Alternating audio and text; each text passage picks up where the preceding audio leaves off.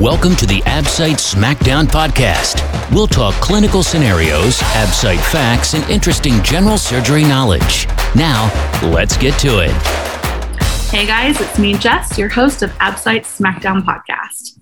With me, my two favorite doctors, Dr. Colton Lee and Dr. David Cashmere. Hello, fellas. Hi, good morning.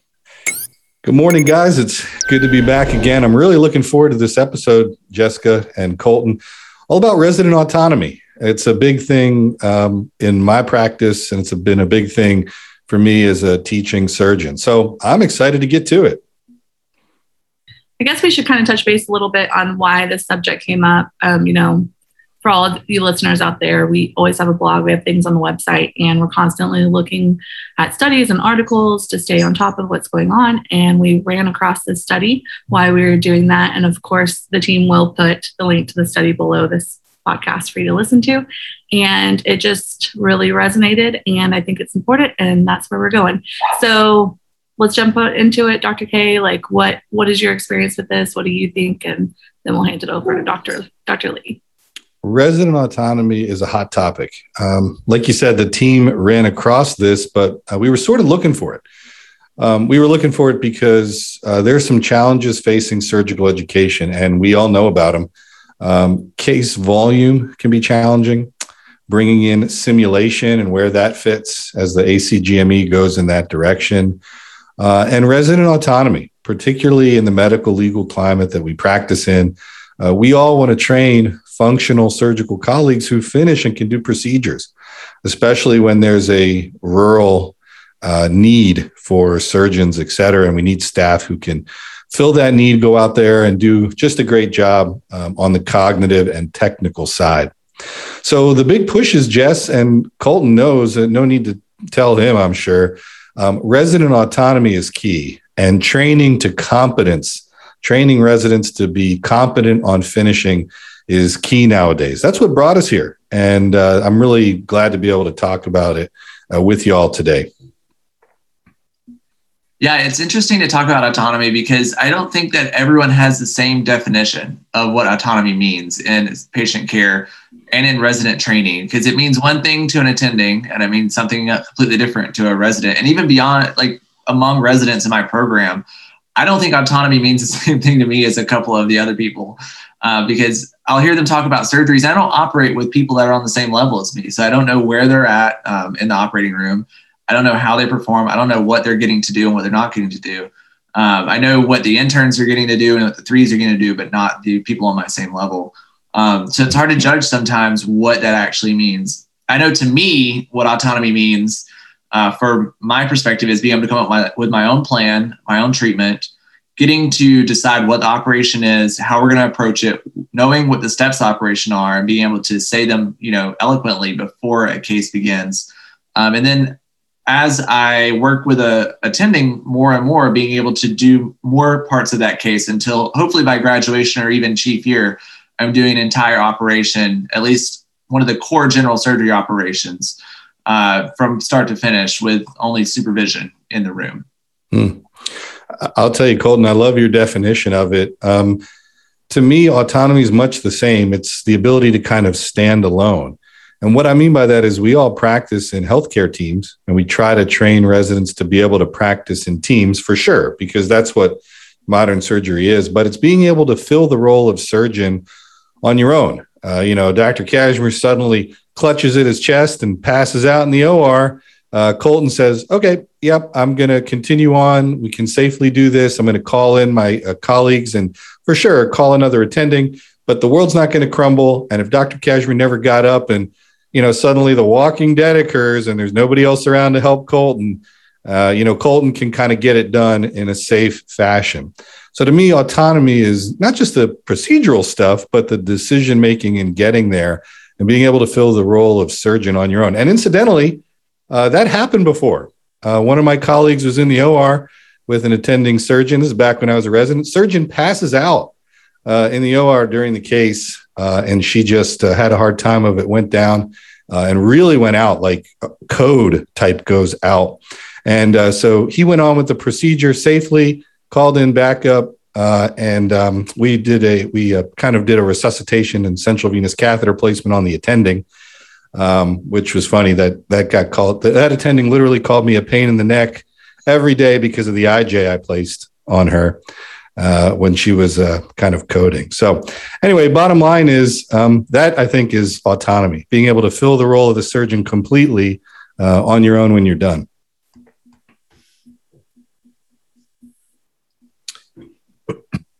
Colton, I liked before we were actually recording, you used this phrase, struggle safely. And what I liked about that, it just reminded me it's not sink or swim. It's not throwing you guys in. It's allowing you room to grow and being there to catch you if you are struggling. And so could you just talk a little bit more about that? Because that really, helped me understand what you meant and the way things are being done right now. The AbSite SmackDown podcast. Visit the SmackDown at absitesmackdown.com. Yeah, so there's definitely, I'm not an attending yet, but I think there are some ways that I've seen my attendings really allow us to grow into the stage where we are autonomous. One of the ways that is actually mentioned in this article and that I've firsthand seen is a safe struggle, right? And so in that situation, you think of the attending like Batman, just kind of standing there watching over the city, ready to step in. So they're in the room, they're scrubbed to the case, and we've already began the case. I've been able to say what we're going to do. I've picked where the ports go, and sometimes even if that's not what the attending, would prefer, or their typical way of doing a surgery, because there's different ways to do surgeries sometimes, and you can put ports in different places. So I've put the ports in for a laparoscopic surgery, hypothetically, and I'm having a hard time getting visualization. And they let me struggle. They can see that I'm not causing any damage. I'm not hurting the patient at all. I'm being safe while I'm doing it. So this is a safe struggle. And they let me work at it for a minute. And then they say, well, here's the issue. They step in and they help me get visualization or move to the next step of the operation. And they let me take over again. And that's a technique that's actually used, I believe, a lot across residencies. The other kinds of things that I've seen in my experience are, as I mentioned before, being able to walk through the operation and tell the surgeon before we begin. And a helpful tip for any of the residents listening, if you do want to get more autonomy and be able to do more steps of a surgery, it's kind of common sense, but a lot of people don't think of it. Try and do the same surgery with the same surgeon a lot, right? Like do 4 or 5 inguinal hernias with the same surgeon, preferably in the same day or the same week. And they'll see you grow throughout those cases. And you'll be like, okay, so the next step is going to be this. And they're like, yeah, why don't you go ahead and start that step. And that's just something I've picked up over 5 years. There's a lot of small things you can do to show that you're invested in a patient, you're invested in a surgery, and that you're trying to grow actively. And attendants will really realize that and let you do more. I'll tell you, I really like that you say that. And over the years in teaching, I have evolved my set of techniques for working with resident staff. And I'm going to tell you guys from the attending's perspective, one of the challenges is balancing speed of case, how long the case takes with all the pressures in the OR to get done and move along. Quality for the patient, meaning direct things that you believe affect patient outcome, given, the spectrum of patients you're taking care of. And third, as Colton said, what I think is a responsibility to train residents to competency so that when you take out my or one of my family members' appendix one day, it's done in a safe fashion and for all the people who come after. I look at it like somebody trained us. It is absolutely our responsibility to give that back. So some of the tools I've evolved are a lot like what Colton said. And I really like the struggle safely descriptor that you use in the article mentions. I never thought of that before. I used to just say, hey, we're going to kind of build a sandbox, meaning you're going to get to make choices and do things, but you're always safe. Like you said, I'm always here helping you, and I'm not going to let you make a move that is probably going to be uncorrectable or even impact the patient in a kind of a deleterious way. So I really like struggle safely. I think that's a great term. The other thing I used to do is keep a grid of every resident and key procedural portions by procedure. I still have it. It's an Excel file. I would just update it and change the names. And things like setting up the book Walter, for example. By the time you get to maybe second or third year, you probably know how to set up a book Walter. In getting them there are teaching points. You need to be present for the patient's induction, and you need to make sure that the the sheets on the patient are not on the rail, the OR rail, or else it's hard to hook the Bookwalter on there. You need to be able to hook the Bookwalter on there. You need to realize Bookwalters come out partially closed, so that you need to open them all the way, because often they're partially closed down. They won't get on the rail that way. So you open it all the way up, you put it on there, and then you attach the appropriate ring and you put it in the direction you want retraction, etc. Seemingly little things, but setting up your colleague, Dr. Bookwalter, for the case is one of the more important things. And there are other things like that. So what I would do is I would try to, for each resident, say, okay, Dr. So-and-so has done this. They've done this. I know they can do this. Now it's time for this key part of the procedure. The only problem with that is you need to be careful. If you don't do enough procedures with somebody, they don't advance to where they want to be. But you talk to them ahead of time and you say, hey, in the procedural part of the case, you've got the cognitive. In the procedural part of the case, this is your moment in this case. This is the part you're going to do. And you string them together over time. It's actually a lot of work on the attending side, but very fulfilling. And the last thing for my long talk is what Colton said about, trying to schedule everything sort of on the same day. And the attending office controls a lot of this. I would try to schedule all right inguinal hernias one day, just rights. And I would push the people who were left, if I could, if it was elective, to try to norm them into the same day. So it'd be like inguinal hernia day, or at least inguinal hernia morning.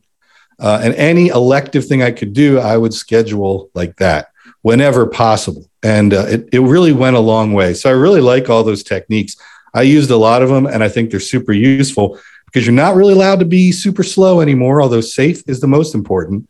But super slow is tough, and there's a lot of pressure on the attendings outside of what I think is our part of our mission, which is to teach. So that's where we are with it. Well, it can't hurt to be Batman. I have a question for you, Dr. K. So I saw in the article that there was a survey that apparently 70% of patients trust a chief resident to do their entire surgery, right? But that leaves about a third of patients who don't trust a resident, at least unsupervised, to do their surgery. What do you say for two patients that are asking you questions in that situation? If they're either not comfortable with a resident being in their case or a resident doing their case? I really like you saying that for a couple of reasons. I thought we would get to it in this podcast. I'll tell you my answer. I don't know if it's perfect, but it does come up, especially at certain places. When I work in one of the large inner city hospitals, it seems to come up more. Northeast, experientially, seems to come up more for whatever reason. Here's what I do. First, I say to the patient, my routine in doing your case is to have a resident colleague with me. It's like playing baseball. You're thrown to the first baseman all the time. And I want to make your procedure as much like routine baseball as possible. You're the boss. I'll do what you want. But I would share that if I were you or my family, I would recommend you letting us do the same thing we always do. As a matter of fact, I feel strongly it's going to help you. The second thing is we have regulations. The resident can never be unsupervised. It's not allowed in residency. And meaningful supervision means I will be in the room the whole time. Even the time the anesthesia doctor's putting you to sleep, I'll be there. And I always am. Unless there is literally somebody dying right ahead of time, I will be in the room as the patient goes to sleep. I like to help with the airway without getting in anesthesia's way. I'll hold C-spine precautions. I'll give the cricoid pressure. I do it every case.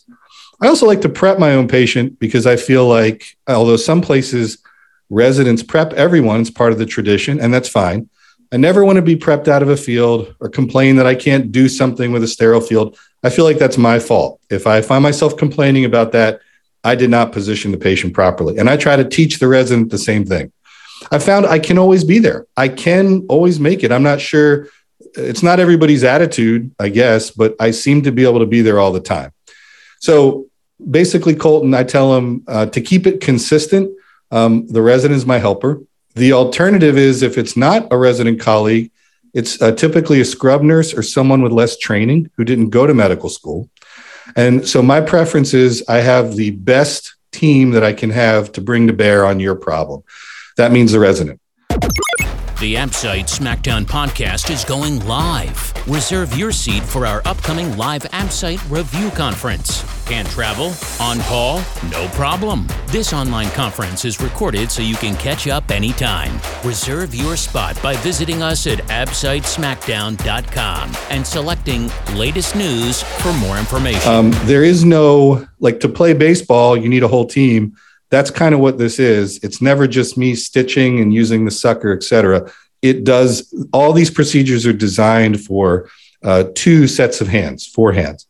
So that's what I say. I would say, I feel really strongly that my best helper is Dr. Lee, who's available, et cetera. And then we discuss it. And honestly, with that, I've never had somebody say that they don't want any resident, except for one time that they were very clear. This is somebody who was in healthcare. It was very clear that they did not want a resident in the case. And so we respected their wishes, but and it was a very straightforward case. I don't get aggressive and say, I won't do it without the resident, but in explaining and kind of discussing it with them, with that explanation, honestly, it must have come up at least 20 times at least. I've not had somebody say a resident cannot participate in the case. So that's how I frame it. It makes it non-adversarial, shows support for the resident, and is reassuring to the patient. It's not me playing golf while the resident does your case. It's not that simple. So. Well, there are some good legal implications with that, right? There have been cases recently where physicians have gotten in a lot of trouble for having multiple cases going while they were supposedly supervising them, whether it was a fellow doing the case or not. So there are also legal implications. And I think the article mentions the Libby Zion case, which if you're a resident and you haven't read about Libby Zion, I encourage you to give it a Google and read about it, because this is really the start of our 80-hour work week and where this idea came from. And if you're a new intern coming into residency and you read about this case, it's going to scare you because these people, the residents, the intern, were actually brought to court. And they had both, criminal charges brought against them, which were ultimately not, found to have any substance. But they also had civil charges brought against them and had a civil settlement that was reached. There's so much in that case. And I always try to not comment on it, but it's a fascinating read. It led to the Bell Commission. I believe it was in New York. I think maybe one of the Cornell affiliated schools. There's some question about what the patient was on, including cocaine. But it really went to supervision. And I'll tell you, as an attending, the kind of devil's in the details, because what is meaningful supervision? And that is what's so hard for some people. So, for example, if Colton's closed the fascia 1,000 times with me and there's an emergency for a trauma with a patient who is, bleeding to death, and they call up to the OR, is it meaningful supervision if I allow Colton to close the fascia while I start to help out with this trauma patient? Well, the trauma regulations are that a chief resident, or a 4, if I recall, this is under the orange book, not the new gray book, can begin resuscitation. But what begin means is, devil's in the details. And what meaningful supervision means is in the details. I'll give you one story that goes to the other side. Once upon a time, I did have to step out for something like that. It's pretty rare. As a chief resident was closing the fascia. We always used as a fish, what's called the Glassman visceral retractor, an OR towel. And instead of the fish, we used a OR towel, and we used a malleable, a thick malleable to show the fascia. So we do all this, and we're closed up. We're almost completely closed. This call comes in. I said, oh my gosh, there's nobody to do this resuscitation.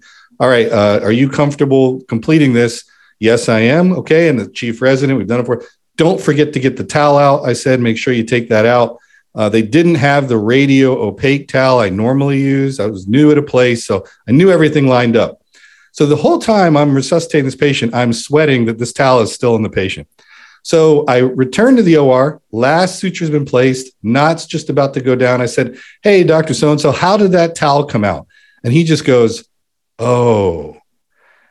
And really, it seems unreal that this would happen. We discussed it explicitly. You're going to take the towel out. The scrub nurse knows. Everybody said, even to the nurse scrubbing the case, hey, make sure that towel comes out. Okay, because it wasn't radio opaque, et cetera. So why am I a little crazy? Because sure enough, when I come back to help out the resident, or just to make sure for no reason that day that the towel came out, he just says, "Oh," and that towel was still in there. So the knot had not been tied, the suture had not been done. I checked the fascial closure, reached in, was able to pull the towel out like we always do. And that's why the old saying is among attendings that you get to heaven by teaching residents, and you get into heaven by teaching fellows. The AppSite Smackdown podcast is based on the best-selling review book, AppSite Smackdown, the only AppSite review with an entire video review course included. Visit appsitesmackdown.com and pick it up today. That's the old line that we have, and it's for things like that. It's unbelievable. It's the closest I've ever been to having a retained implement in the OR. How about that? What is that saying you always say, Dr. K? Trust but verify. Yeah, that's not mine. And it's important that you extend trust, because without it, there can't be autonomy. And could I have always gotten back there to check on the towel? And would I have? I don't know. But fortunately, I did. And it was just amazing to me that knot, it literally was being tied, but not pushed down, not with the surgeon's knot. 2 throws were in. It was about to be settled. I said, "Hey, Dr. So-and-so," because of course, I'm not going to use the name here. "How did that towel come out?" And he says, "Oh," was all he said. So there you go. It's a great example of Batman swooping in to save the day in the nick of time. Well, yeah, but everybody tells these stories where it ends well. So you got to watch out, because there are many stories, I'm sure, if I really thought about it, that didn't end so well, but I've been very fortunate. None I can think of. My point is there's a little bit of luck involved, a whole lot of trust. And the thing this demonstrates to me is, what is meaningful supervision? Right. What is meaningful supervision? It may have been the 11th hour, but no defect made it to the patient. And that's what I think the key is.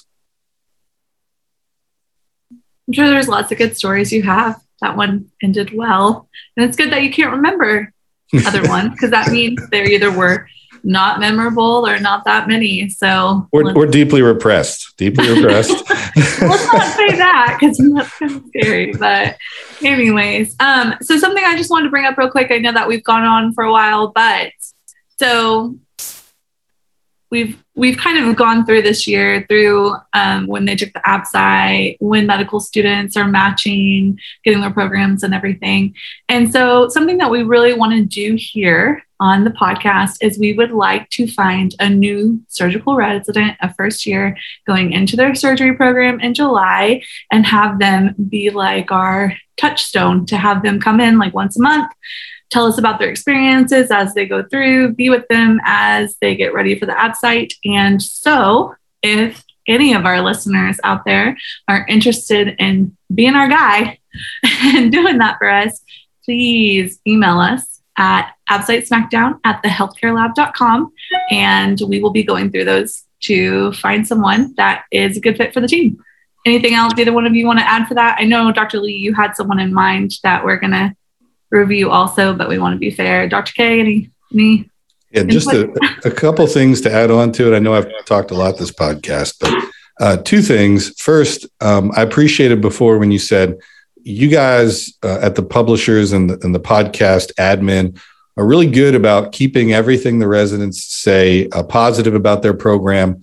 Anything, Colton's obviously great about this, has a strong program, but no one is going to set up the resident staff to ever have anything go out that's really negative about their program. That's part of your promise. And the other thing I would say is the email address, just to correct it. I think, Jessica, it's appsitesmackdown@thehealthcarelab.org. It's actually not a .com. I remember every time I send you guys email, because it wants to populate as .com, but it's .org. So appsitesmackdown@thehealthcarelab.org, I think we'll get it through.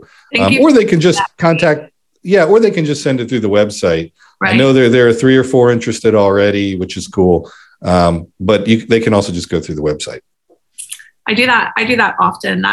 Thank you for catching that, because it's always a problem.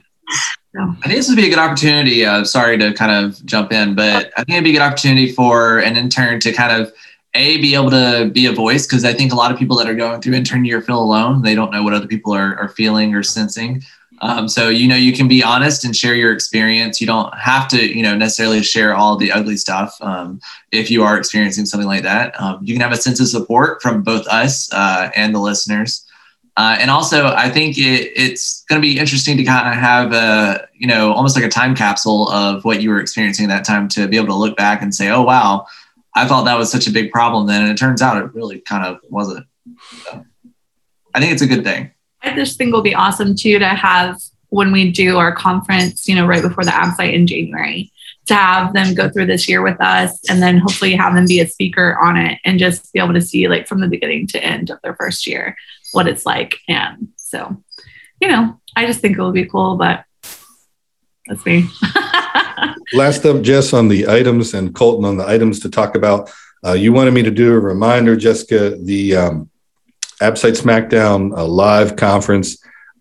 Dates on the website for live review with all the different speakers. I think we had 12 attending and some resident colleagues last year. I think that's like September 10th through 12th, maybe, but it's on the website. Do I have the dates right? Is that right? Yeah, the 10th, 11th, and 12th. Okay. So, September. Yeah. Okay. And I know it's a live and also recorded forum. Got a bunch of questions and the content based on the review book and other sources. So I just want to make sure I got that in, because you told me to. So I got it.